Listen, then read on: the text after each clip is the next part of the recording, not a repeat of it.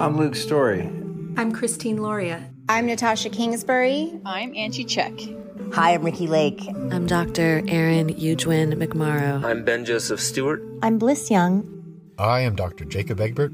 I'm James Goodlatte. I'm Kyle Kingsbury.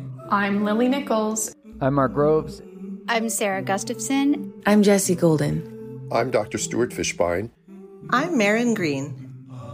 I'm Kelly Brogan, MD. Je m'appelle Rixa Fries et c'est le podcast du gynécologue holistique.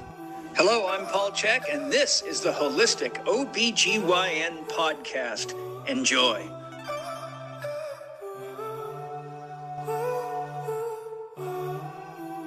Hello. Welcome back to my show, the Holistic OBGYN podcast. You made it to episode 86, and my guest today is none other than Emily Abbott. She's a 4-time CrossFit athlete, was at the height of the sport of exercise for so many years, and then she turned her attention to a more sensual side. She's, lived her entire life as a premier athlete, from basketball, and I think she was like Division I basketball. Like, she was a phenomenal athlete her whole life, got into the CrossFit world, and then decided, what am I going to do long term? And that's when she started turning her lens on the energetics versus just the physical, which is why I'm so attracted to and drawn to what she does. She's currently training as a licensed acupuncturist. And on her website, Emily-Abbott, ABBOTT.com, you can see all sorts of amazing things that she's into now. She qualifies herself as a psychedelic gypsy. She's got all these recommended books on her website, and she sells a variety of sensual toys, let's say. Jade yoni eggs, quartz yoni eggs. She's got wands for inside the vagina, for targeting the cervix, a real plethora of incredibly delightful toys to not just spice up the bedroom. I think everybody thinks that you just pornographically use these tools to like jack each other off. I think that what's most appealing to this work is that really Emily is not looking to necessarily just help people connect with one another in the bedroom. It's actually really about connecting with yourself. And I've got an upcoming interview here with Jade Bryce, who has a similar path. She's studying Tantra, etc. And this is very much in alignment with what Emily's doing. The psychedelic gypsy, former CrossFit athlete, Emily Abbott. So you can find everything that she does at Emily-Abbott, ABBOTT, in order to learn a little bit more about how somebody goes from being a force of nature to a source of like inner well-being and knowing. So I'm very, very much looking forward to this conversation. We've got 4 sponsors for this episode. Sorry, I was sipping on my Organifi Gold. So why don't we just talk about Organifi Gold? I mentioned it in my last episode. Organifi makes all these products, right? I've talked about their vanilla protein. I've talked about their red juice, which gives you energy. Well, Organifi Gold is really a way of promoting rest and calm and easing into sleep at night, which is why what I'll do is I'll take a scoop of it and I'll mix it with some heavy coconut cream, blend it up with one of my little frothers, and that is like my evening beverage. I've cut back entirely, no more alcohol, because it disrupts my sleep, and I'm trying to optimize sleep because I'm juggling so many things right now. So a scoop of Organifi Gold has turmeric, lemon balm, some reishi mushroom, turkey tail, both functional mushrooms that support you in so many ways, help you rebalance your endocrine, your immune systems, etc. It has some ginger, coconut milk. There's some Ceylon cinnamon and some magnesium. We're going to talk about bioptimizers, but magnesium is this really great aid for easing into sleep at night. So if you want to try out Organifi Gold, go to Organifi.com/beloved. You'll save 20%. Can't recommend these guys enough. I know Drew Canoli, the owner, and he is a fantastic human, like really puts his heart and soul into this. And I definitely love supporting people like Drew and products like Organifi. Fit for Birth is one of our perennial sponsors. So fortunate to have found James Goodlatte and his team at Fit for Birth. They train coaches with the specific knowledge and insights around the physiology and anatomical changes of pregnancy and postpartum. So yes, there's plenty of coaches out there. Yes, many of them are very big and strong and they've got great abs on Instagram, but were they trained specifically on coaching women on nutrition and exercise in pregnancy postpartum? It's unlikely unless they're a fit for birth professional. So whether you're a woman who's pregnant or postpartum seeking a coach, or you're a coach out there looking to broaden your toolkit in order to personalize and optimize the care for your female clients, you can go to getfitforbirthallspelledout.com/beloved and you'll save 20% on any of their courses. Or if you're a client looking for a coach, you can also save on those offerings there as well, 20%. Immune Intel HCC. I can't really get over this product. I had never learned of anything like this in residency. The story is, and we'll talk about HPV specifically, because Immune Intel is it's made from the mycelia of shiitake mushrooms, and it has a wide variety demonstrated through clinical research of immune regulating benefits for all sorts of things, including cancer, liver disease. It boosts your NK cells, your T cells. It helps them, communicate with one another. It also regulates your adrenals, your stress hormones like cortisol, and it decreases systemic inflammation. Why is that important? Well, specifically for my female clients who have persistent HPV, the story is you have HPV. It doesn't go away because you're not sleeping enough. You're not supporting yourself through diet, movement, and all of the other lifestyle factors. So this HPV continues to work within the cells of the cervix, slowly causing those cells to stop listening to their internal dialogue. The cells grow a little bit out of control. They develop into precancerous cells, and then they develop into cervical cancer. The good news is that from the time of the original HPV infection to full-blown cervical cancer is on average 15 years. That means that if you are proactive and you get your hands on the appropriate additions to your lifestyle in order to help support your immune system to learn from the virus and clear the virus, then you're going to be okay. If you don't do that, you buy yourself painful biopsies. You buy yourself LEEP and excisional procedures on the cervix, and if that isn't sufficient, you end up with a hysterectomy, a radical hysterectomy, or worse, you get cervical cancer. Now, granted, I don't mean to say all this to scare you into buying HCC. What I am saying is that there are plenty of things you can do that is short of pharmaceuticals and surgery in order to take care of a pesky viral infection. So, go to the Medicine Podcast, go to their medicine cabinet, enter code BELOVED10 and you'll save 10% on Immune Intel HCC. I take it every single day and I'm not worried about HPV. My wife and I have never tested positive. We really don't test men, we test women. But if a woman has it, she either got it from a previous partner or from their current partner and it just keeps coming back because that person isn't taking care of themselves.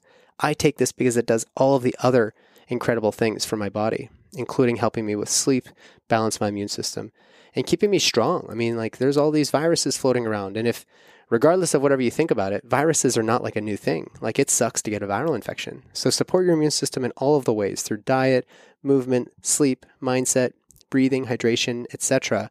And for a very reasonable price, you can start supplementing with something that has been clinically demonstrated to help the body clear cancers. So that again is the Medicine Podcast. Go to their medicine cabinet, check out code BELOVED10 and you'll save 10%. Last but not least, Bioptimizers makes one of the best sleep aids on the market, Magnesium Breakthrough. If you have restless nights, you wake up either feeling groggy or you just struggle to fall asleep every night, go to magbreakthrough.com/holisticobgyn.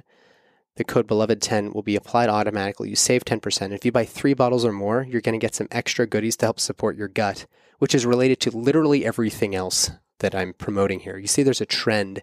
I'm trying to give you a toolkit to make yourself as healthy as possible, whether you're in the fertility journey, you're pregnant, you're postpartum, you're transitioning through menopause. Maybe you're a male and your female partner, and you and your female partner are trying to optimize your health early in parenthood, whatever it is, we've got everything here covered. Bioptimizers makes Mag Breakthrough, great sleep aid. And if you buy 3 bottles or more through the website that I will be linking again, I just said it, but I'll link it in the show description. You're going to get some of their Masszymes, you can get some of their P3OM, and some of their HCl Breakthrough. Masszymes is a digestive enzyme compound in capsule form. You take 2 of those or 3 of those with every meal. It helps to break down the large chains of proteins and polysaccharides in your diet, helping to maximize nutrient absorption.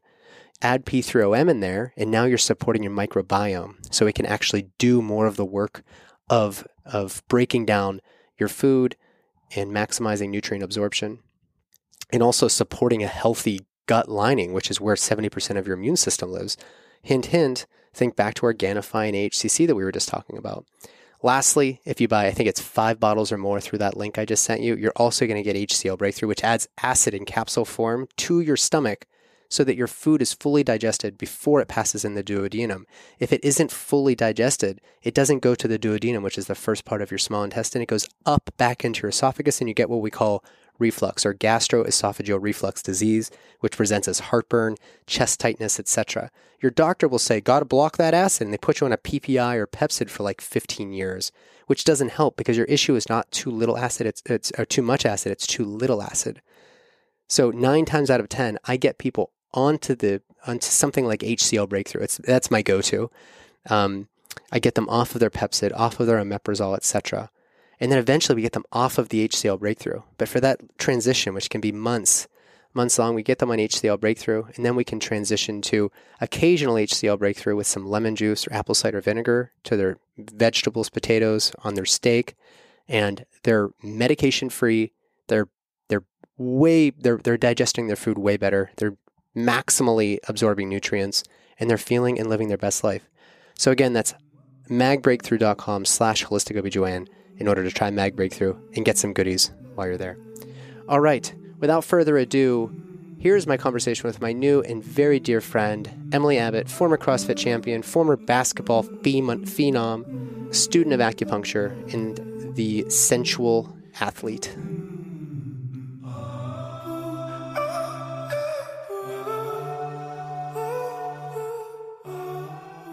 Emily, welcome to my show. I'm curious, what have you done with this woman who I used to see on TV lifting heavy things and running around with like boulders on their back and everything else? Where did she go? Or is she still here and she's just wearing a different hat right now?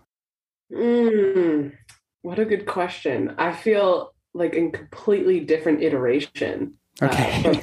And like I went through the birth canal of life and was squeezed out a new human being and was on Bambi legs for a while. And but now I've found this beautiful sweet spot where I honor that boulder carrying, desert running, crazy lifting lady, but with this beautiful feminine channel that's just as strong, if not stronger. And now I found this incredible spot. And it's this middle path. Yeah. The way of the Tao. Yes, exactly. It's the lion's roar. It's a return to my epic womanhood. I love hearing you speak. You and I have become quick friends in very short time. I don't exactly know why the universe brought us together. I mean, I know why, but it's funny how these things sort of happen, these synchronicities, because I had known your name through the CrossFit world. I was a CrossFit trainer. I did it for years, ended up in adrenal fatigue like many other people, and had to slow down, but I've maintained the practice without venturing, to like, I want to be the top in my region or whatever else. And I can say for sure that the work you must have put in to becoming an incredible athlete is something you must apply to every other aspect of your life. So what you're working on now is what we're going to be talking about today. But if anybody wants a little glimpse, just type in Emily Abbott CrossFit and you will see a host of pictures of one of the most, dare I say, sexy, strong, athletic women you've ever seen. So there you have it. That's our guest today. Thank you so much, Nathan. And yeah, I would say that woman, that athlete that I think we all have, maybe that's the driver in us. I've had to learn how to ask her to sit down very tenderly, very lovingly, but she's not in the driver's seat. Yeah. Yeah. So it's been an interesting journey making friends with that woman. Yeah, totally. I mean, that's a really nice way to say it. A lot of people look back and regret, like, I can't believe I spent all my time doing that. For me, it's like the medical training process. I was that person. I'm not really that person anymore. I study hard, but I'm studying in a different way now. And instead of looking back and regret or remorse or guilt as to how I spent those years, I need to really embrace that person because they allowed me to become who I am today. and to apply perhaps that intensity switch whenever I need it, which I still got, and I know you've still got it too. Yeah, exactly. I think that it's something that you can fall back on when, things start to, when you get pushed up against a wall, maybe a little bit. But also I love working with female athletes because there is this tenacity, there's this relentlessness. And when you start venturing into the realms of the feminine, you're going to need it. And that's why I love, it's not all just orgasms and roses. There's some like deep things as you open up, deep channels that you're opening up. And as you enter into this paradigm shift. So, Well, something that you've said to me before, and I know you've repeated yourself in the past, there's some language around transmutation of your athleticism and strength. And you were like a basketball player and everything, right? Like you've had a whole life of athletics behind you. You have now mutated. I'm using your language, so correct me if I'm misparaphrasing, but transmutating that into sexual play and knowing yourself. Talk a little bit about what you mean by that. In other words, like you said, the intensity you brought to your athletics, how could that possibly apply to how we talk about sex and intimacy and play? Great question. So, I mean, most people know my story. Like I was, tested positive for a substance in CrossFit. Absolutely heartbreaking, worst nightmare for an athlete. And I was really put up against a wall. Like I had nowhere to turn to. I couldn't blame anybody else but look within. And so I went on this world journey, and that I went through this void of like, okay, my identity anymore isn't athletics anymore. Like I don't know what I am. I am in this limbo of uncertainty.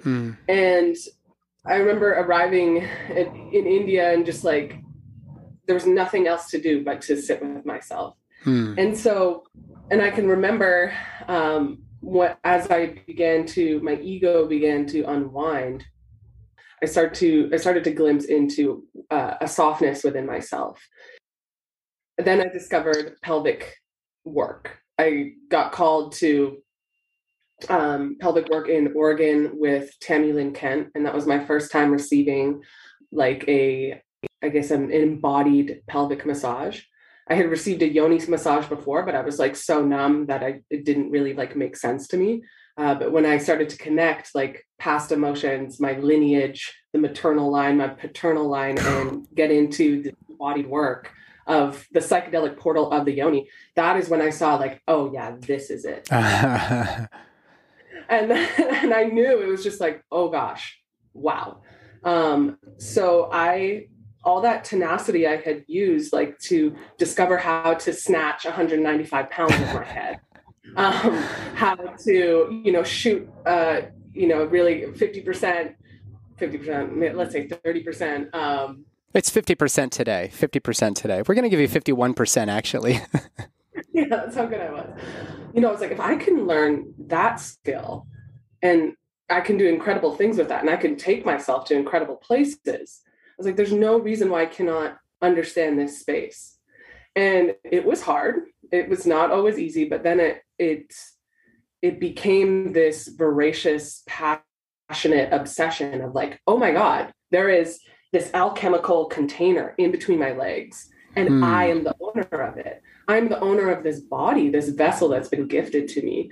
And so I showed up for her every day in all ways. I just kept exploring and kept searching and kept seeking. And it's been such an amazing journey that has brought me into this iteration.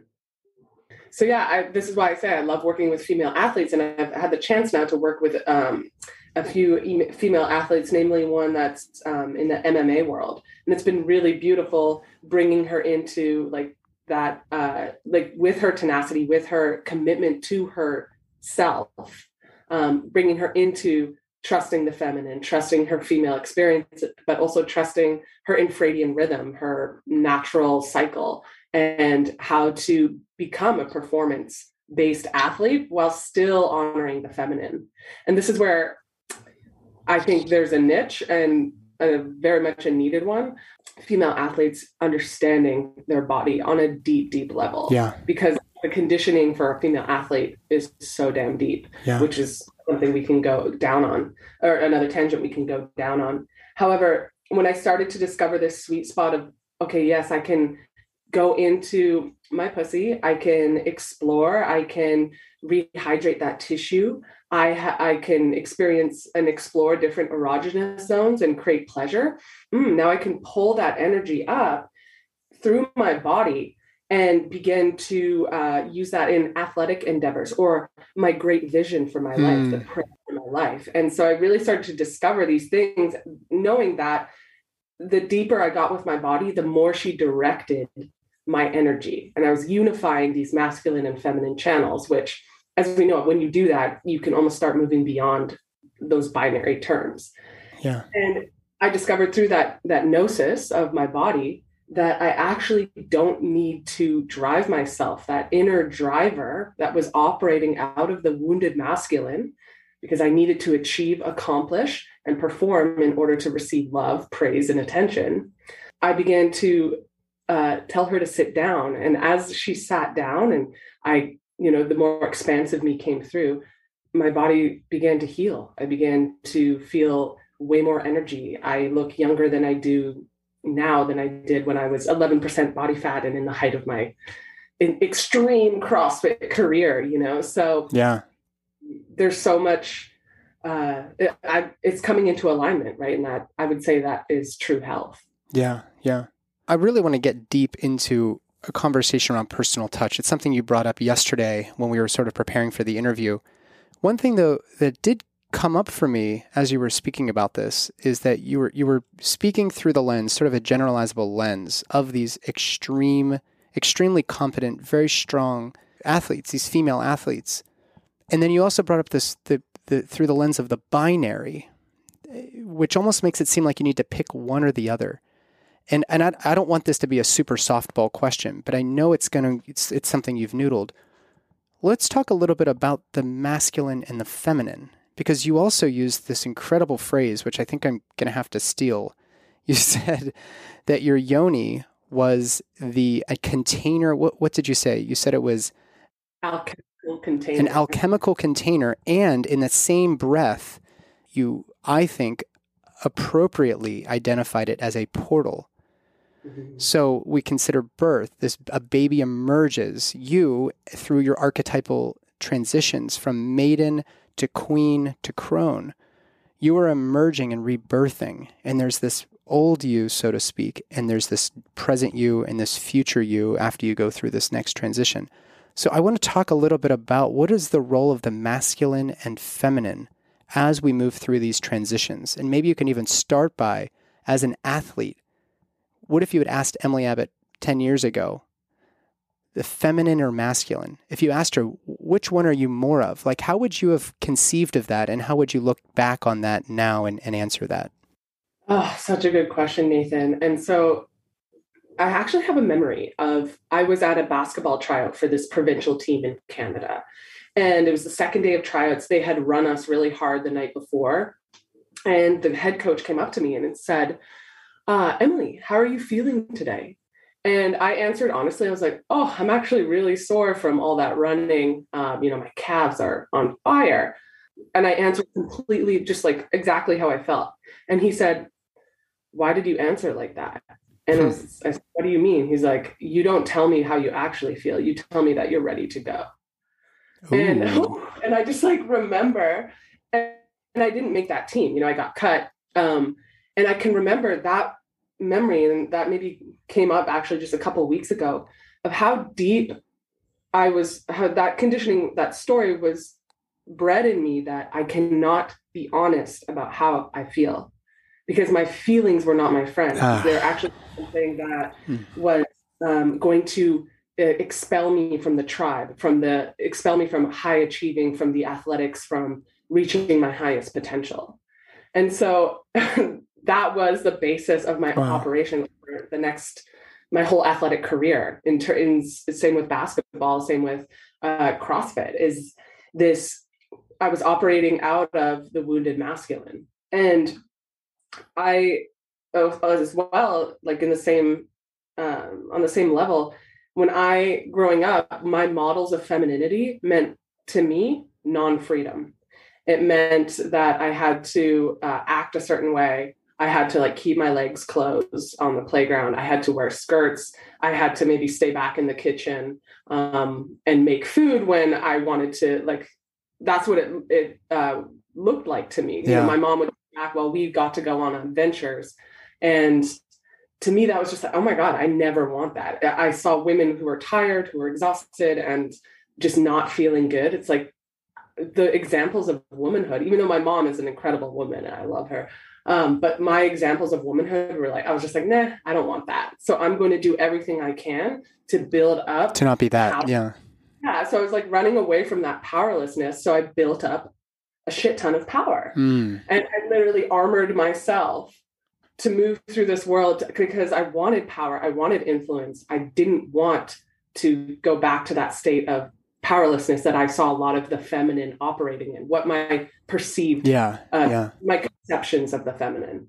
And so I definitely made a choice. I made a choice to operate in that space. And, my nervous system was completely blasted out, like adrenal fatigue, like you said. Yeah.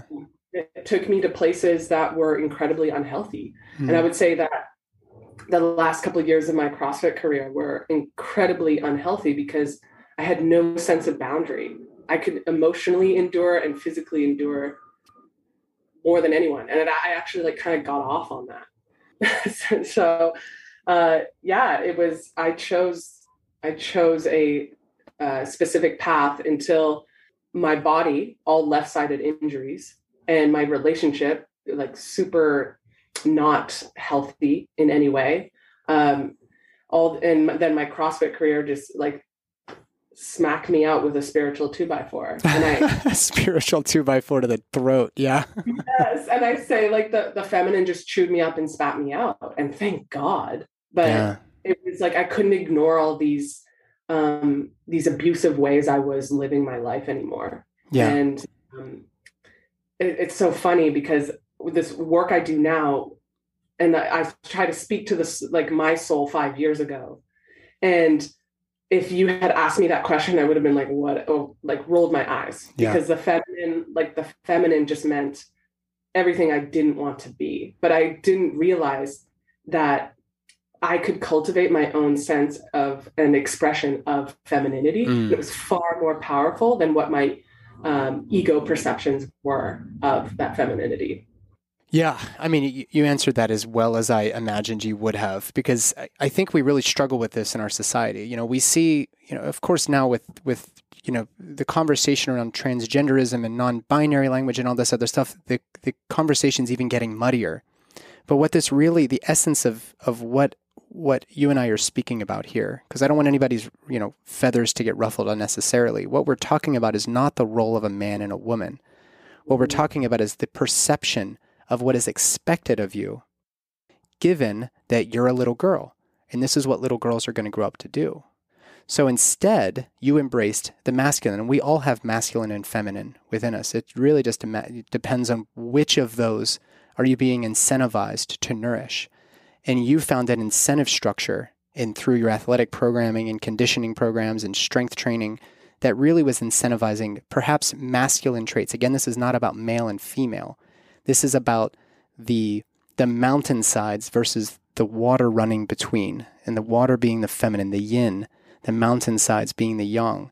And in our society at large, most women are devalued if they can't play the game through the lens of the masculine. The issue, I think, especially with what you were doing, and I see this happening all over in biohacking, and it's like one of my big pet peeves. First off, I don't even like the term biohacking, because like you're not biohacking. You can't polish a turd. You have to take care of yourself. You can't just go to the body shop and get a new paint job and expect that the car is going to, drive another 100,000 miles. Not that we're cars. I hate that metaphor too. But when a woman comes into, let's say, a biohacking retreat or something, we're going to do the same things for every man, every woman, every child, no matter where you are in your cycle, no matter where you are in your life cycle, this stage of life. We're just going to push your body to do this thing because somebody on Instagram told you to do it. But what it sounds like to me is it required the same confrontation that I had to experience with my adrenal fatigue to realize that there is far more nuance here as to how I'm pushing my body to do things. And I am curious, later in your CrossFit career, did you find that like you had to exercise harder during different parts of your cycle, or did your cycle stop entirely? So I'm lucky. My cycle never stopped. I got off hormonal birth control when I was 24. But I still had no idea about cycle, like training around my cycle. That was never a conversation. And I can remember feeling like horrible PMS and like so many emotions. And my coach would be like, well, it shouldn't be that bad. Your period shouldn't be that bad. And that was all I was told. There was never really a conversation about like support. And I can remember, maybe there was a conversation once about like, eating more progesterone boosted nutrition, but it was never the conversation. And within the CrossFit circle, there's never that conversation. When I tried to bring it up, most of them would be like, oh, I just take the pill and override like my periods. But that just like didn't feel right to me. And it wasn't actually until I experienced getting pregnant and then having an abortion that I was like, oh my God, there's this whole untapped information here of my own internal rhythms and wisdom. And it took a wound for me to, as the doorway in to that wisdom and really tapping into my regenerative cycle, and actually how we make it so complex, but when you have more self-gnosis, it becomes really seamless. Yeah. And you have this frame of reference, and this is back to the masculine and feminine.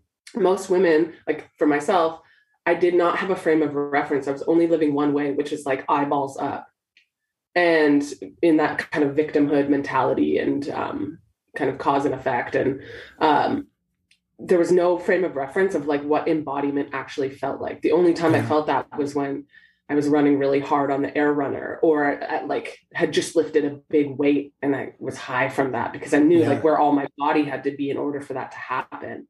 But I had no sense of what embodiment actually felt like. And once we start to understand that, okay, now we can shift back and forth like a light switch, like subspace to dom space, it's like you're able to go back and forth between each one. And when that happens, when you can actually move between two different energies, now you're creating that Tai Chi, right? Like that unified whole. There's actual movement, there's flow. You're entering into the great river of life.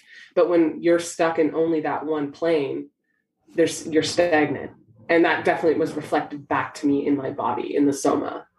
I'm glad we're talking about this embodiment piece, because as you've journeyed out of that and you've found healing, you've been rebirthed, you've used all of this beautiful language.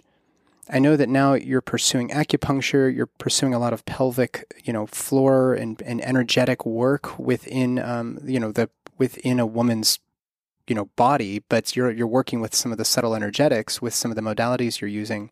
You said something to me yesterday that I really want to focus some time on. And your story strikes me as at some point you realize that, I needed to learn how to touch my body as a part of becoming intimate with oneself before we can actually show up in the world as an embodied person. Why is it important that a woman learn how to touch herself? Why is that important? There's so many, there's a physiological element to that. There's a structural, and then there's also the emotional, spiritual. But basically I was deeply yearning for love and tenderness and incredible sex. But I actually and for my whole life, I kind of scared people because I have such a powerful presence. I have a big energy and I'm incredibly ambitious woman. And so I was yearning for this outside of myself. I really wanted love. I wanted affection. I wanted amazing closeness, just like we all do. And so I thought I found it in this partner, and I became almost like addicted to the drug of how he could make me feel. And that led me into places where I was self-betraying all the time in order to feed that, to make myself feel that again. Just like in CrossFit, I self-betrayed my body or overrode her signals in order to get that high, get those endorphins going. And so it was mirrored in my relationships. And so when I realized, like, oh my God, okay, like this ended horribly. I had no choice but to like feel my body, and it felt numb, like especially like a post-abortion, like I would feel my arm and I wouldn't really feel anything. And so I began the journey of just gazing at or using a hand mirror to look at my vulva. And even that alone was just like, brought up so many like feelings, because I always thought she was ugly or that I had like a weird vagina. And, that's just like the conditioning that most of us in like the porn-based world, like grow up in. And also I was such a performer. So everything was a performance, even sexually. It was mostly about his pleasure and me just making sure I felt or looked perfect during like a sexual encounter. And, oh gosh, I can even hear myself. It's like way up in my chest when I talk. Right. So then when I began to be like, okay, well, there's something about like, I want to reclaim every part of myself, and I'm going to commit to that by becoming my own best lover on every single front. Because this next person that I call into my life, it's going to come from a place of being so full. I want to find God within me. I want to find God within my legs, between my legs. And that's what I set out to do. And the more I did that, the more I came back to like, just even holding my face and like rubbing my neck and rubbing my chest. And now I'm getting into breast and yoni massage, vulva massage, and then going internal and taking time out of my day to give myself that, like, let's say that oxytocin, like feedback of like just being touched. And instead of being like, oh man, I just need to get laid or I'm just so horny. It's like, well, perfect. I'm going to go make love to myself, like the queen that I am, because I'm my own best lover.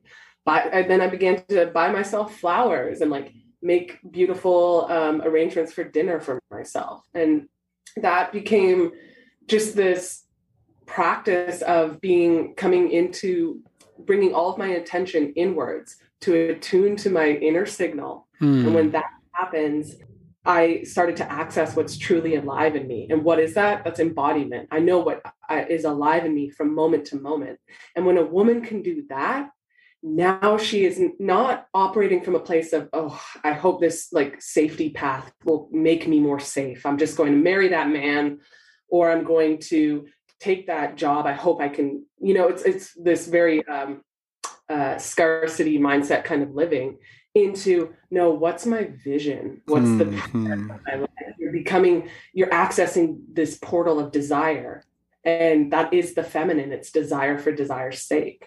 And so personal touch it will change your life, because it changed my life. And it's still, when I feel icky or I feel like I'm carrying somebody else's energy, or I'm in my late luteal phase about to have my menstruation, beautiful. I'm creating so much flow and so much energy and so much like, let's say blood flow back into my yoni and more lymph flow back into my pelvic floor, that I'm just constantly nourished by my own self.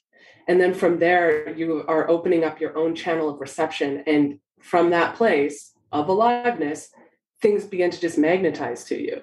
You don't have to reach as much anymore. I can still be ambitious and driven, but I also have this channel of like, I'm just going to relax and let things come to me. And that all started through my own personal touch. And in working with women, Nathan, that is the one thing I see is like this starvation of their own personal nourishment. And I just want to I want to let woman know, like, again, this is like a skill or an exercise that you build. Like the first time I touched my vulva, the first time I touched my vagina, it felt gross. The first time I touched my cervix, it was gross. It was like running after not running for a really long time. Yeah. Over time, right? You're dusting off those neural pathways, and you're starting to come back into yourself and remembering what a sovereign human being you are, and that like this body is the gift you've received, and this is the body you will take your last breath in. So you have to know it, and that is your way out of any type of like enslavement mentality. And it's the gateway, it's the portal. Were you raised within a Christian household? Just out of curiosity. Yeah, my mom was raised Catholic, so she always brings in that Catholic guilt. And my dad was like he's an atheist. Oh, okay. So kind of go to church, but then my sports took over, and sports became church. Yeah, so yeah, but definitely I would say that we all, whether unconsciously or consciously, we all feel the effects of the Judeo-Christian, bingo, let's say culture within the very fabric of what we live and breathe every day. Yeah. And that is separation from spirit and body. The body was profane, gross, not to be messed with. The church took control of the spirit, as you know. You've talked about this. Yeah, I mean, I've got this podcast that it's out now. By the time this one is out, people can listen to this 2 to 3 hour diatribe. It's just me talking about like 4 to 6 months of research and reading and note taking and organizing to help people understand how we got from ancient Sumer to our modern industrial complex, our medical industrial complex. And the real theme that runs through this is how women have been devalued over time. And they're devalued because, you must be a nature-trusting heretic in the words of Wendell Holmes Sr., who I think later became the dean of Harvard or Hopkins, one of the two. A nature-trusting heretic. There's that word heretic, which keeps coming up over the ages, and that heresy it's almost like inextricably linked with a woman's magic.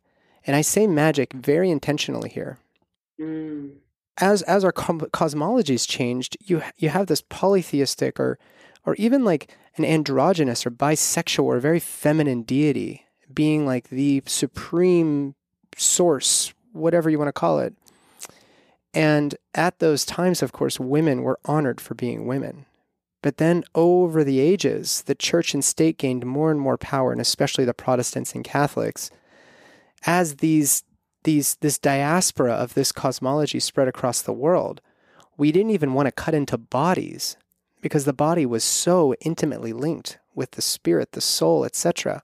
So it wasn't until like the mid-18th century, after all of those years, ancient texts from Greece and Rome and Sumer and Denmark and Germany, it wasn't until like the mid-18th century that we finally said, I think, therefore I am. Thanks, Rene Descartes.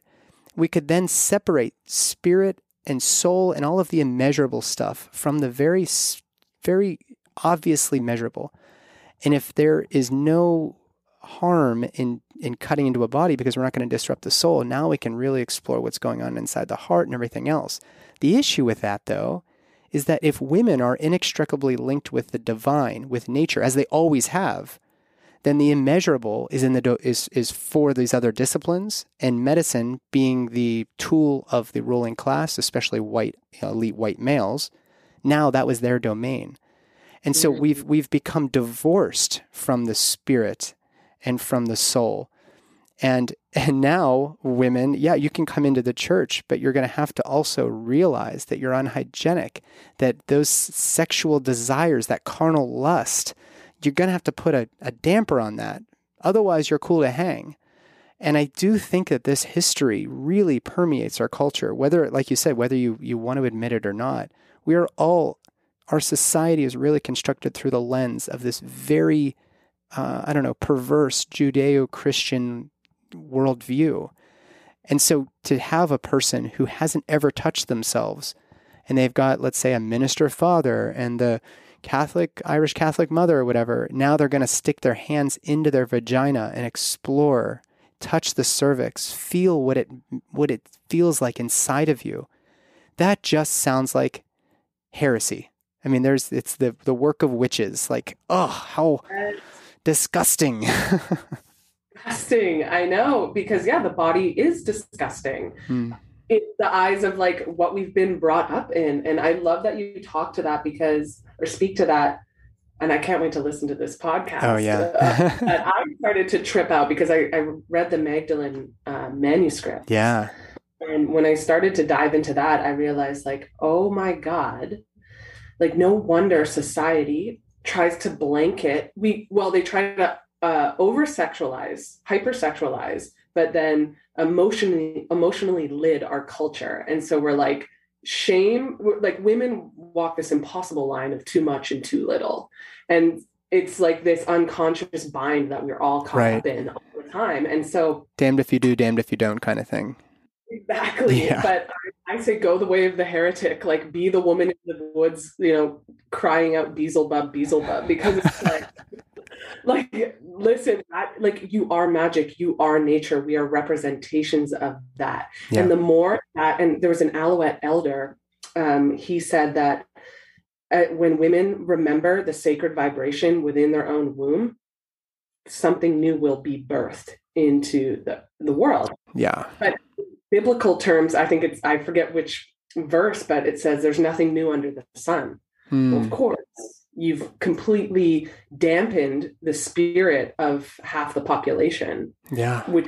And when I began to connect with my pussy and understand how magical she is and like the power that I have to wield very carefully, by the way, which is why you need a strong masculine to be able to hold all of that.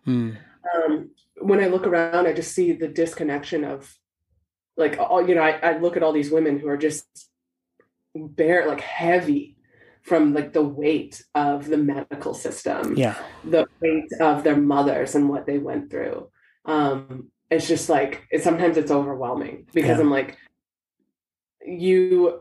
one pussy at a time could be like completely transformed just by you coming home to yourself. And the last thing I'll say is I have this friend, Alex Durgan, and she messaged me. She's like, she works in womb health. She owns Origin Pelvic Care in Denver or Boulder, Colorado. But she said, Emily, my vulva is Mary Magdalene. And I was like, what? But she's like, look at like when I look at it, and if you look, how Mary Magdalene's like this, like little pose. She's literally a vulva. Her head is like a little clit, and she's got the clitoral hood. Yeah. And like then she's holding her hands, and the clit is like right here. Your hands. Oh, it's in her hands. Yeah, that's right. Right. Yeah.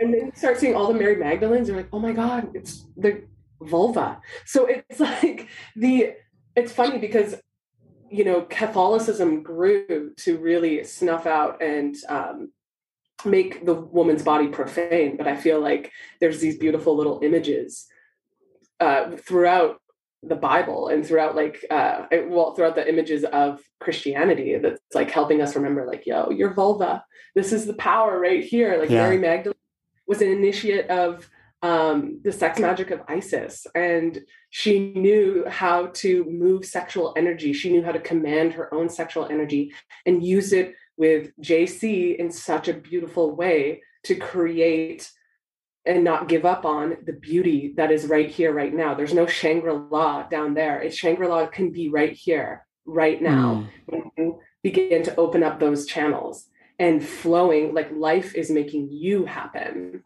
You're not making life happen. No one else is giving you life. Life is making you happen. And it's been lifing for millennia. And we are gods in like mini meat suits. Mini meat suits. Yeah. Yeah, right. Yeah, I want to, in my research here, I found a really compelling, it was a translation from a script that I don't even know, but, the fact that birth took place between the source of feces and urine showed God's disgust for the birth of yet another sinner. That sort of captures, I think, the damage done to the divine feminine, or even just the exploration of femininity, divine or otherwise, by programming us to see this as not something to be honored and worshipped. But then again, you see this like these iconic images like you just brought up, and it was no secret. I think people knew it. It was this cognitive dissonance over the millennia to ignore that And that remembering process, I think, is really at the heart of what you do. You're not really teaching anybody how to do anything. You're actually giving them permission to get to know thyself. Absolutely. And I don't know if you've ever heard or seen any of the Shalena gigs. No, I don't think so. They're like these little, over all these Irish churches, there's these little like figures, and they're like opening a pussy. They're like these little emaciated figures that are opening a pussy. And they're spread all over these churches in Ireland. And they're ancient. People go on tours to find these little guys or ladies. How do you spell it? I'm going to look at that real quick so I can. Shalena, like Shel, I think Lanna, and then gig, Shalena gig. Shalena gig. There it is. Shalena gig. I'm probably butchering. Oh, there it is. And it's like, here I am. Yeah. Look at what I got. Wow, cool. Well, I'm looking it up right now on Google, the Google machine. Wow, that's really cool. I think that though, from what I've read and like through my meanderings down into these thought realms or thought forms, is that perhaps we came before this like current patriarchy we are in, perhaps we came from a matriarchy, and maybe that was unwielded, sexual feminine power that was just so big. And for modern man to emerge, or like civilization to shift, that had to be brought under some kind of control. Because when you start tapping into your sexual energy, it's endless. Yeah. And like for a woman, she can continue to receive pleasure endlessly. And that can go into the realms of hungry ghosts, and that can go into the realms of, Kali. There's that destruction there. There's death there. So it's really, perhaps we are moving now into the epoch of integration, which is, okay, we've swung the pendulum far on both ends. And now it's time to, again, come into these unified channels and have a very healthy masculine and a flowing feminine, and be able to like move those energies in between. So, yeah. Yeah, I think to your point about the matriarchal society, obviously we don't know even a lot about ancient Sumer and ancient Denmark and whatnot, where a lot of, shamanic traditions were being carried forth. There's not a lot of written language, from those time periods. But even way back before that, in like stone caves, I think southern France, the Ona of Tierra del Fuego in South America, there's plenty of evidence that there was a violent overthrow. There's like female figurines that are just smashed in there, and like the way that the scenes were sort of excavated. There's a thought that there was just at some point, it probably was gradual, but at some point men in understanding this magic, and maybe not knowing their own role in reproduction, for example, it was so confronting that there was perhaps a violent overthrow at some point where men just officially said, you guys, we're going to be in charge now. I like to not think that, but certainly in my research from ancient Sumer up till now, there has been a systematic and systemic, very determined drive to get women to take their place so that men can roll over. And I think a part of that is that we can't wield magic, or we don't know that we can wield magic. And here's a clear demonstration of magic every day when a baby's coming out. So part of that is like, it's not a magic. It's just physiology. It's not a spiritual unfolding. It's not a transformation. It's a medical procedure. Like all of that language plays into that, the doctor delivering the baby, as opposed to the woman as a funnel for this creative force of the cosmos. And giving birth to the universe itself with every birth, with every baby that comes out. Like that's really the language that I want people to start considering, because this whole like medical, pregnancy is a disease and all that stuff doesn't really fit what women are experiencing in birth. So finally women are sort of like, yeah, thanks, but no thanks. I'm going to go and give birth in the woods and like let it roar, and more power to them. Yeah, and I would say even with sexuality studies, like I just reread Emily Nagoski's Come As You Are. Beautiful book. She's a Kinsey Institute researcher. I read it, I remember 5 years ago, got a lot from it, reread it now. Still love it, but I'm like, wow, she's still placing boxes around something that like my experiences, sexual experiences, the more that I've delved into this magic within me, has completely blown the lid off of everything that she's saying. And so that's, the work that I do is putting women back in the driver's seat of their own experience, and knowing that you can experience anything that you desire to experience. Just like, I remember when I was like, hey, I really want to learn how to have an Amrita, like squirting orgasm. So I went back I was on a walk, and I was like, I'm just going to go figure this out. I went back to my room. I lit a ton of sage, and I just went to town on myself for 45 minutes. And I just kept saying, let go, you can let go. And then I felt my fingers inside of myself. I felt my yoni changing shape around my fingers. And then I just unleashed, and I can remember crying and laughing and being and whooping and just oh my God, I figured that out. How empowering, and it was, and then I could be able to explain that to my partner, and understanding my nerve bundles, So were you able to actually explain it? I mean, that sounds like a pretty ineffable experience, almost like a psychedelic experience. Were you actually able to explain it, or was he sort of eating his cereal or something and was like, what? Oh my gosh. Well, it's funny that my partner at that time was just you messed up our bed. And what happened to the wallpaper? It looks terrible in here.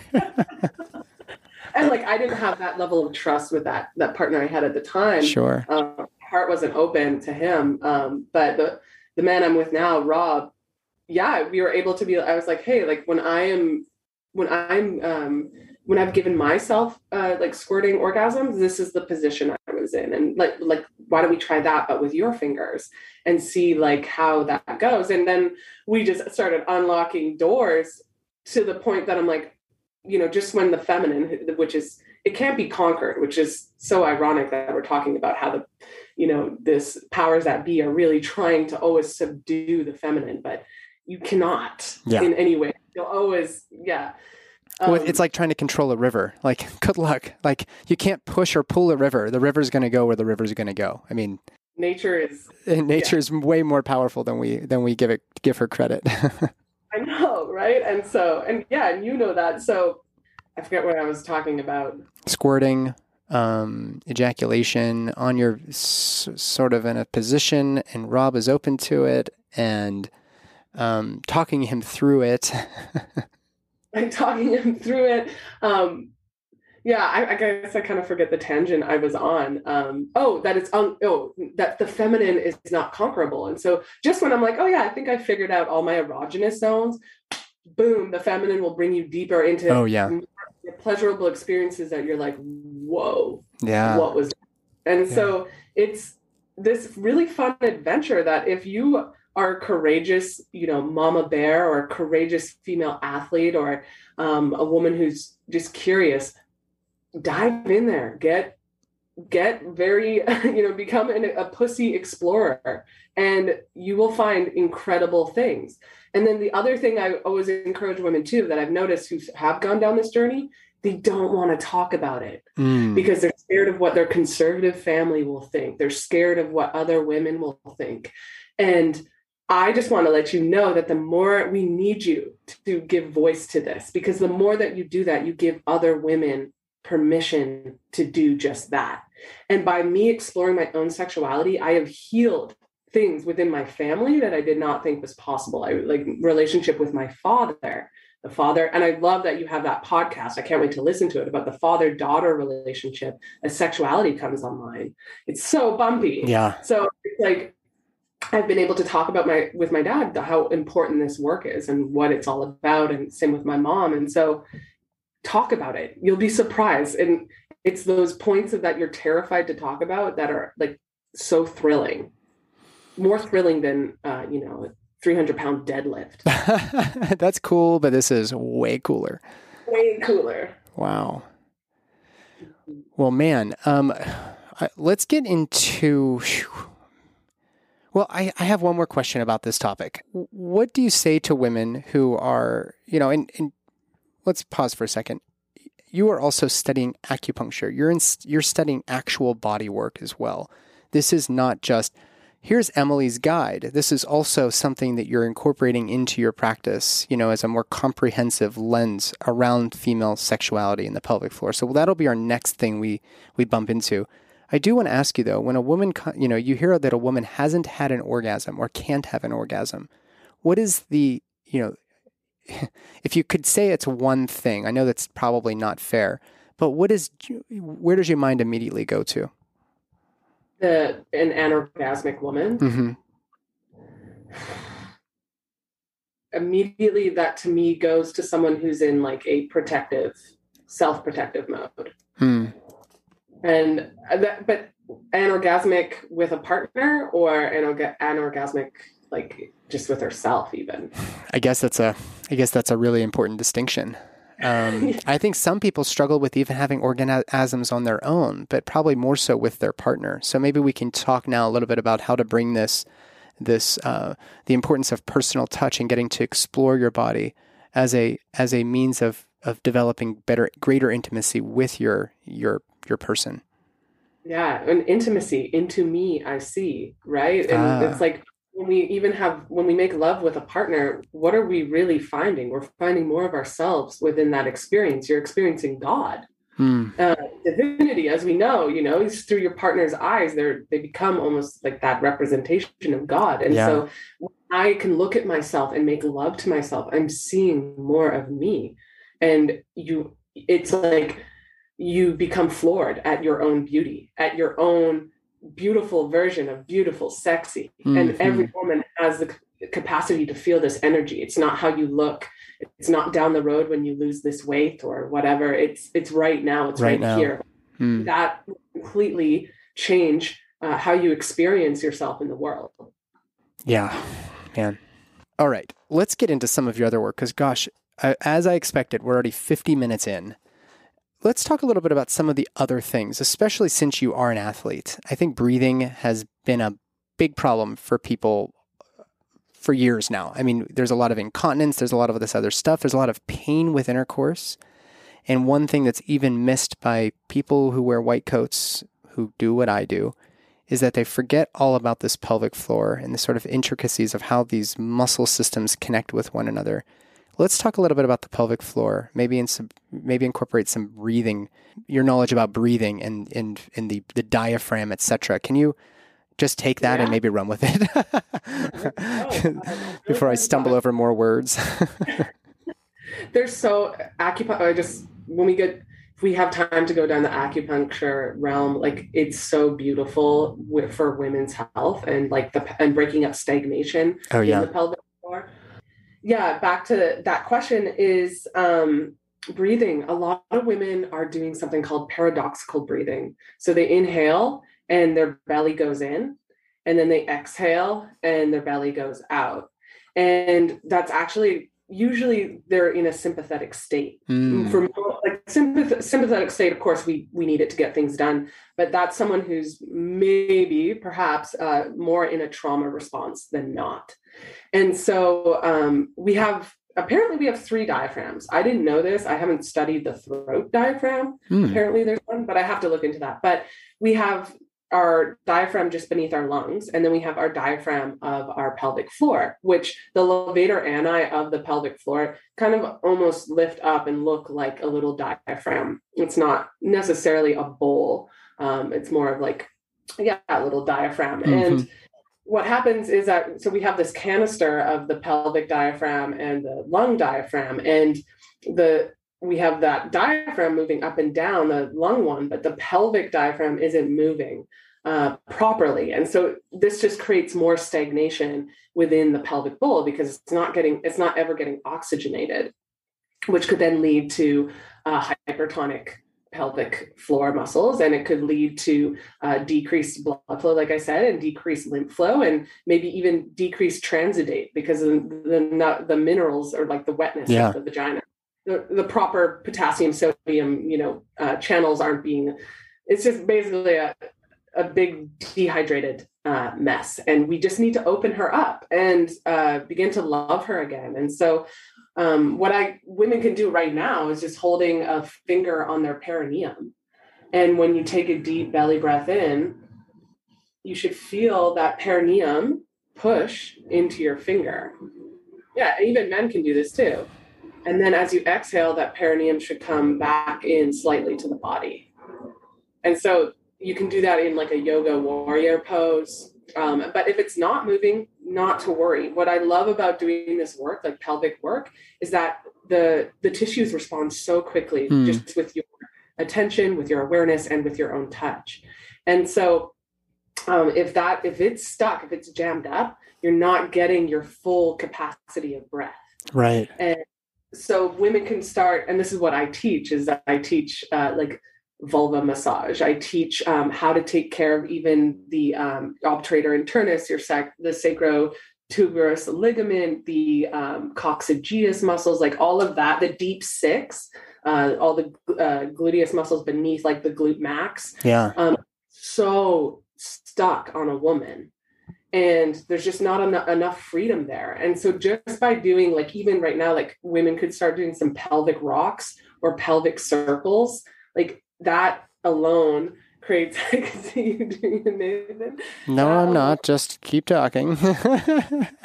That alone creates movement and flow.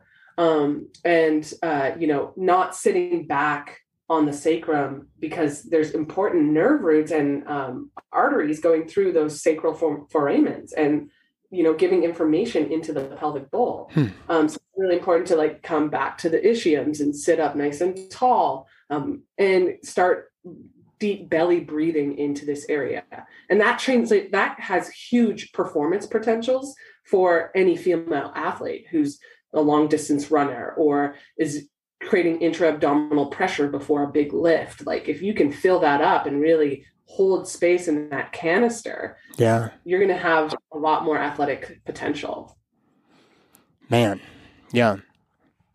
Yeah. Not to mention, of course, we've got all these muscles in the pelvis, and you talk so elegantly about the pelvic floor, the levator ani, for example, which is probably way more than just 3 distinct muscle groups, but it's kind of a confluence of all this muscle tissue that wraps around everywhere from the vulva to the ischial spines back to the sacral promontory, creates this sort of bowl within the pelvis. And if any of those muscles, just like in a finger, one of the muscles in your hand starts to become a little tense or spasmatic, you might get like a little trigger finger, or you might end up with whatever, whatever. I mean, there's all sorts of things that can happen with muscles.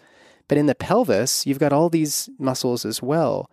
And one common thing that I'm finding is it could present as a bladder symptom. It could present as incontinence.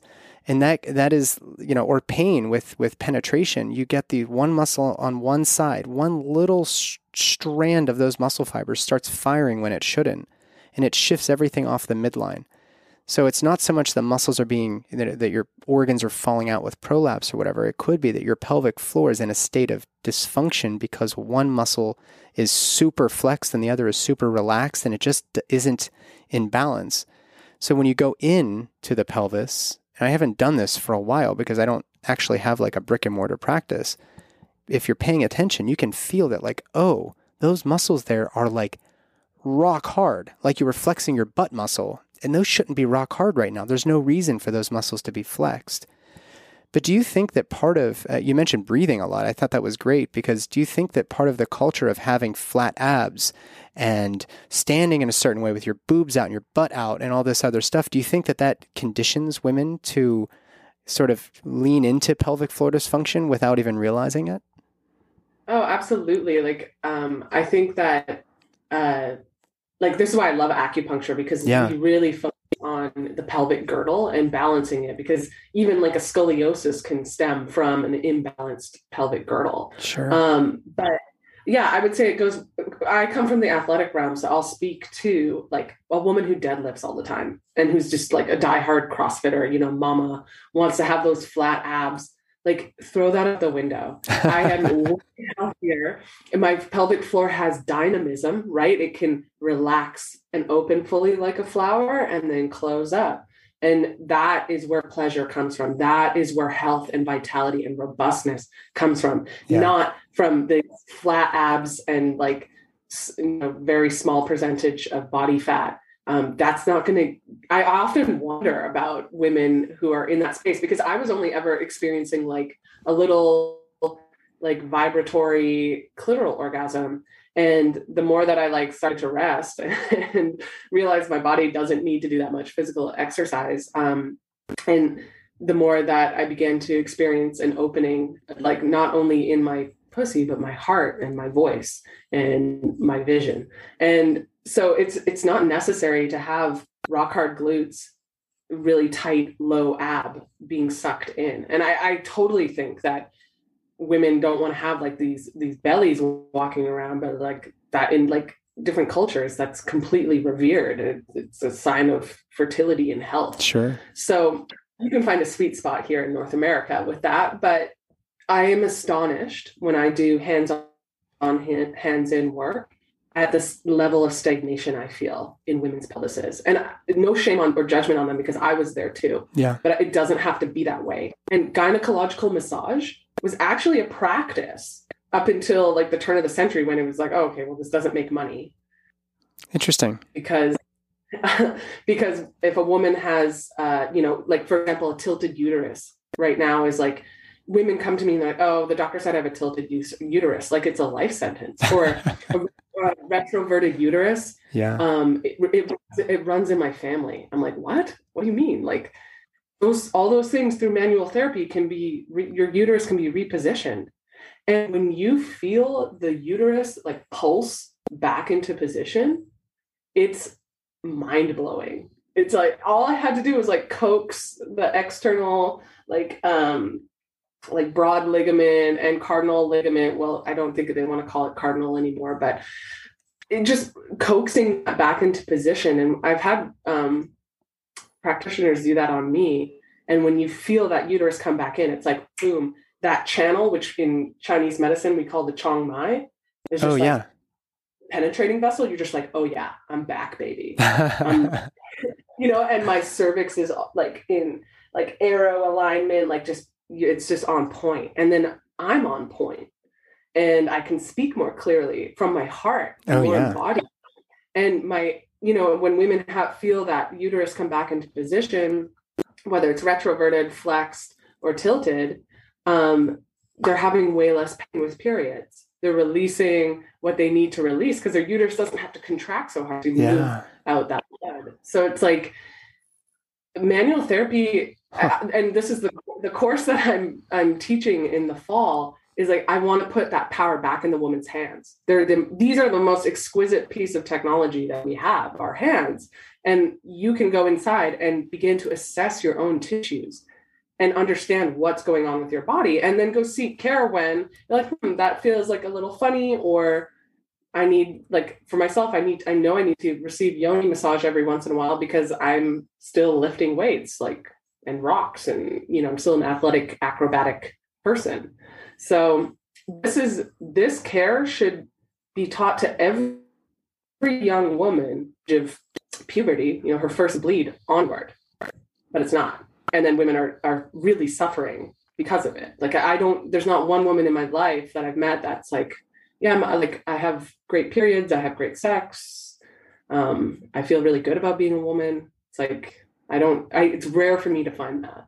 Yeah, I think we're a far cry from that. I think the best we can do in middle school for young girls who are, just starting their cycles is that we tell them, well, now you can get pregnant, so steer clear of an erect penis, because that is the highway to someplace you don't want to go. Instead of really, teaching young women who are interested, especially if they're interested, in how this anatomy works. I mean, I'm involved with Ricky Lake and Abby Epstein's film now. I was at a screening in Austin. I helped organize it with my friend Peyton, who wrote that ebook that you brought up earlier, She Becomes.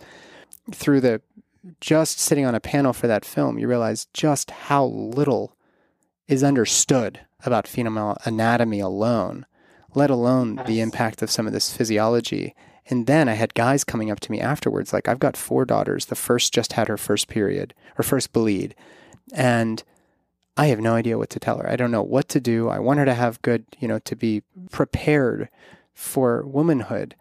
But there's really nobody out there to do it. So there are people out there to do it, but we don't seem to have a place for that in our society, despite this being perhaps the most cost-effective and perhaps wholesome way for a person to really care for themselves. It's just, we're so far removed from that, but it is, I feel very optimistic perhaps that some of your work and some of this other work is going to start hitting its stride. And for people to understand that, like, you don't need surgery and pharmaceuticals. You just need to get to know yourself a little bit better. And that would just be so powerful. That's powerful medicine for our society. Oh, I couldn't agree more. I remember not too long ago, I did like a little webinar with my old basketball team back at University of Windsor in Canada.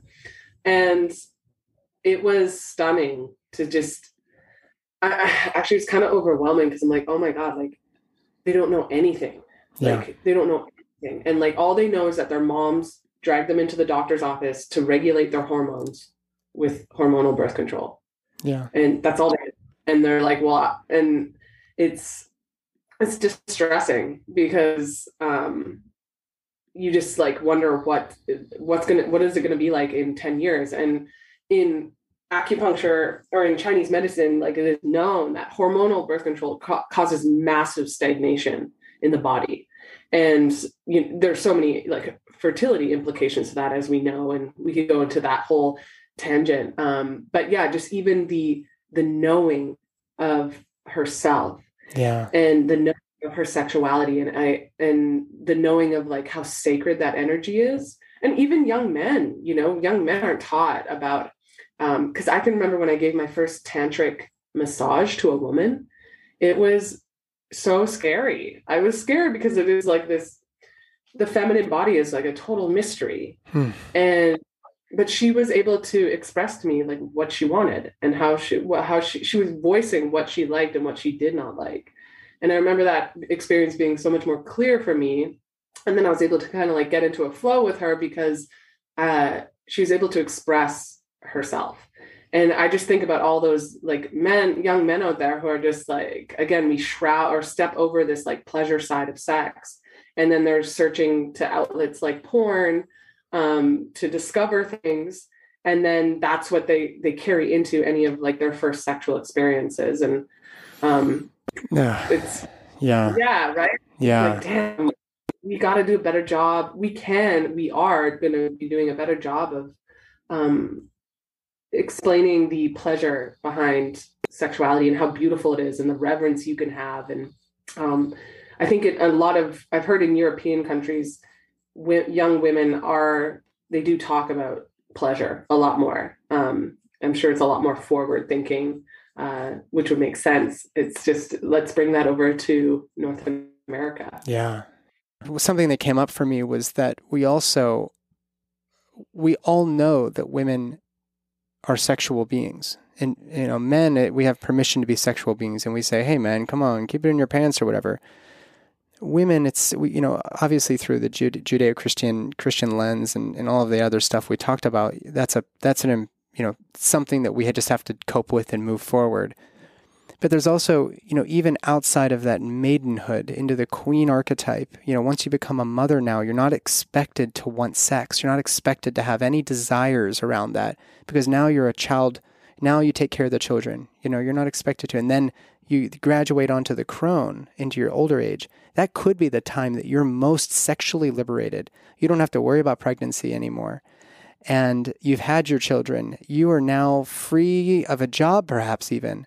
But you've been conditioned your whole life to not explore your sexuality.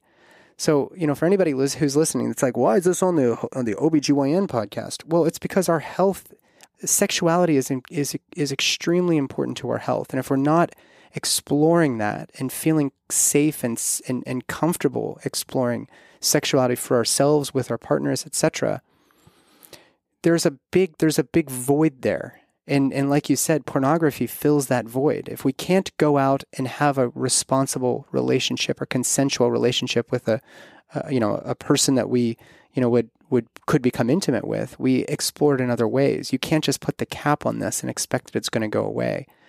So it's almost like, it's cliche, but it's like, if you can't beat them, join them. Like, I think we've determined that it's not okay for people just to be told not to be sexual, whether you're a child, whether you're in the queen archetype, or you're in the crone. And I'm not saying like 6-year-olds, guys, don't twist my words. I mean, you're 14, 15, and you're starting to have feelings about certain things, whether you're a young man or a young woman, and you're not allowed to explore that responsibly until you're prepared for the consequence of getting pregnant.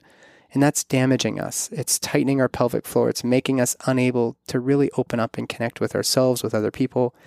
And it shows. It shows in the work that you're doing, I'm sure. It does. And I'm always curious about, like, you know, what would I have done differently to like understand this information? And I do think the way our society's set up, that like even your 20s and your late teens are all a time of you're figuring out the barometric pressure of like your risk taking and where you want to go with that. But I was so unconscious with all of my sexual explorations, and usually under the guise of alcohol and drugs, right? Because I really just wanted to become uninhibited. And that did not work out well for me for a lot of those times. And like, I've done the work of like forgiving myself and going into my yoni and clearing out maybe the men that I let inside of me that were not, did not have my heart held in their hands. And that doesn't always have to be the case, but this work, you know, I see women in like the birth world talking about, oh, like, you know, in your last trimester, this is a good time to start massaging your perineum and your maybe pubovaginalis. And I'm like, let's make this a lifelong practice. Like, why don't start connecting now? You like when you get pregnant, that shouldn't be the first time that you're connecting with your womb space. It's like, no, let's bring in like more pleasure and openness and space here and hydration to these tissues, and then see what happens when we get into that queen stage. And, you know, most of the women I work with, especially hands-on, hands-in work, are in their 50s, 60s, and even 70s. And it's so cool to see a woman make that connection between like her mind and her yoni for the first time and be like, oh, whoa. And then knowing that like, oh my God, like, you mean pleasure gets better as I age? And teachers have told me this, that like even there's like something called the 1 o'clock line on the cervix that becomes more sensitive as you age. Like women have greater capacity for feeling the subtleties of pleasure internally as you age. Like it only gets better. And so that's at least what I've been taught. And so I tell these women, like, massage, use castor oil, massage yourself, like explore. It's not over. Like hydration can be there, like get things flowing. And imagine if we have this conversation at every stage of a woman's journey, like there's going to be so much like these women stepping forward and really inhabiting and like creating power and influence in our culture from an embodied place. Whew, that's power. Yeah. Palpable. Yeah. Women of all ages, you have permission to be sexual beings. It doesn't end when you have a baby. It certainly doesn't end whenever you are transitioning through that stage of menopause. I just talked to Christiane Northrup today. I did an interview with her, and gosh, the embodiment that she represents and just her own journey coming through the lens of allopathic medicine and speaking in a lot of ways that you are, but also there's this thread of rebirthing and then getting to know this new you. And you know, even in her story, I don't think she would mind I'm sharing because she said it on the podcast, but you know, leaving a marriage because at that stage in her life, it wasn't serving her anymore. Like these are confronting values for the Judeo-Christian sort of lens that we've all been conditioned to see the world through. But I think to wrap it up, I think one important takeaway, I mean, apart from the many things that I've Googled and put on my little checklist of things to read about, is that we need to embrace sexuality. We need to be more in touch with ourselves physically and otherwise. And we need to show up in the world in a way that is authentic and give other people permission to be authentic with us. And only then can we really get into those nooks and crannies and finding out who we are and why we're here. Mm-hmm.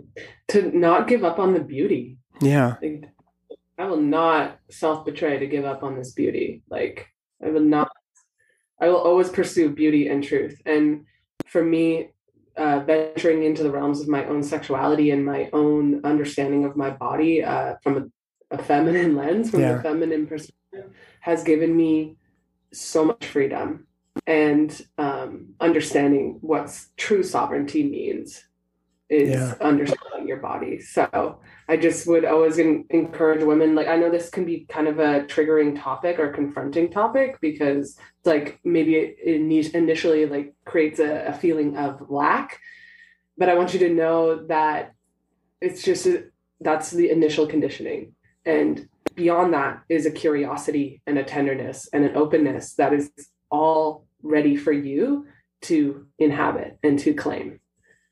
And the journey lies with you and between your legs. Again, it's empowering to know that you have it all right here. You've got everything you need right at your fingertips, so to speak. And it's also probably somewhat scary, right? There's nobody there to save you from yourself. This is really a personal journey. Thank you so much, Emily. I know that we could go on and on and on, but we've gone for over an hour. I usually don't even make it there. How can people find you and connect with you if they want more Emily? Yeah. I would just like to say I'm in service of the feminine body. So, and you were saying that, I'm helping people remember we are part of this. Like since 2012, like the feminine energy really came back online. And so there are so many women waking up to this work, and I'm merely just a part of that flow. And so I'm in very much deep service of the divine feminine and the power of the divine masculine and us meeting together. So you can find me on my website at Emily-Abbott, ABBOTT.com. And I'm also on Instagram at Emily and Abbott, very Canadian country girl name. Hey. And and I work with women in person, online, and I'm also offering a course, a 3-month immersion called Hammer of the Goddess, a return to epic womanhood. Yeah, and that is starting September 12th. It's going to be an incredible journey of you discovering more and more of you, and I'll be the mirror. Wow. Okay. Well, we will definitely link that for everybody. I appreciate you so much, my friend. Thank you for spending some time with me when I'm in San Diego visiting Mr. Paul and Angie, Miss Angie and Miss Penny. I will be swinging through, and we're going to go grab some snacks and handstands on the beach. How about that? Oh my gosh. Yeah. Let's do oysters. Oysters. You got it. You got it. That's my aphrodisiac friend. That I also, interestingly, I have all of my fertility clients, all of the men are all eating 3 cans of oysters per week. Does remarkable things for the juices, so to speak, of the reproductive system. Absolutely. Nathan, I so appreciate who you are and what you're doing in the world. And thank you so much for having me on. My pleasure. Anytime. We'll do a part 2 at some point, but it'll be after I visit you and we get to actually hug in person. Let's do it. Alza la frente en alto y camina bien, alza la frente en alto. Alza la frente en alto y camina, alza la frente en alto. Alza la frente en alto y camina bien, alza la frente en alto. Thank you, Emily. Thank you so much for showing up with such an open heart, open mind, and being really willing to just be vulnerable in this space. I think going from a top tier premier athlete and looking then inward and working, putting those same powers, the same diligence towards becoming more comfortable with our sensual side, that inner voice, the inner self, I think is so important. And I don't think it's modeled very well for us. So thank you for shedding some light on this on the show. If you want to find Emily, go to Emily, spelled the normal way, -Abbott, ABBOTT.com. You'll see everything she's up to. You can follow her on Instagram, etc. I'll put all the links in the show notes here. Thanks again to our sponsors. We've got Fit for Birth. Go to getfitforbirth.com/beloved. You'll save 20% on personalized coaching for pregnancy and postpartum through the lens of exercise and nutrition. Or if you're a coach and want to deepen your toolkit, you can go there at that website. You'll save 20% for all comers on any of their offerings. Immune Intel HCC makes a specific compound from the mycelia of shiitake mushrooms. It helps to support your endocrine system, support your immune system, and specifically for my female clients, helps you to clear persistent HPV. Combine that with a healthy lifestyle and yoni steaming, and you've got a great recipe for clearing HPV, not having to worry any more about it, and also just supporting your body, your general health. That's why I take it every single day. You can go to the Medicine Podcast, find their medicine cabinet, add some immune intel to your basket there, use code BELOVED10, and you'll save 10%. Bioptimizers, try their Magnesium Breakthrough. I guarantee it's going to help you get to bed earlier when you want to go to bed, and it'll help you wake up feeling less groggy so you can hit the ground running the next morning. And if you go to magbreakthrough.com/holisticobgyn and you buy 3 bottles or more, you'll get some extra goodies from their gut health and gut support medicine cabinet. So again, that website is magbreakthrough.com/holisticobgyn. And lastly, Organifi. I can't recommend their gold enough. Turmeric, functional mushrooms, all sorts of goodies in this evening brew, which you just add to some water and then blend in some heavy coconut cream. And man, you've got yourself like an evening latte to sit down and watch your Netflix. And maybe you're not going to chill. Maybe you're just going to go to bed tonight. That's okay too. But you're going to be going to bed and you're going to have so much just goodness, coursing through you. This is one of my number one preferred drinks at night. And you can try it. Go to Organifi.com/beloved. You'll save 20% on anything in the store, including their protein powders, their green juice. We haven't even talked about their green juice yet since the sponsorship. But you can go and explore there. You'll find all kinds of goodies. That's all for today, guys. Remember, we're a 501c3 providing educational content. If you want medical advice, you can go to my practice website, belovedholistics.com. I've got a newsletter. I've got a private association, which is really the way you get into my practice. You join the PCA, then you get access to my menu of services. You can buy one-off consultations or save a lot of money by buying a package of time with me. And I definitely prioritize my package clients because I'm one person. I just don't have enough time to see everybody that needs me nowadays. And I also have a collaborator program. If you're a midwife in particular, a health coach, check practitioner, I've got acupuncturists, naturopaths, etc., and you want an MD consultant on your care team, medical director, whatever you want to call it, for a very reasonable monthly fee, I'll be there for you anytime you need me. So that's all available at belovedholistics.com. Support our sponsors so we can keep making the show. You can support my practice doing that, and that also helps me continue doing the work on the podcast. But lastly, if you haven't left a 5-star review on iTunes, what are you waiting for? Or Spotify. Go onto your smartphone supercomputer, go to iTunes, go to Spotify. If you leave a 5-star review, you have no idea how much that helps us over here at the show.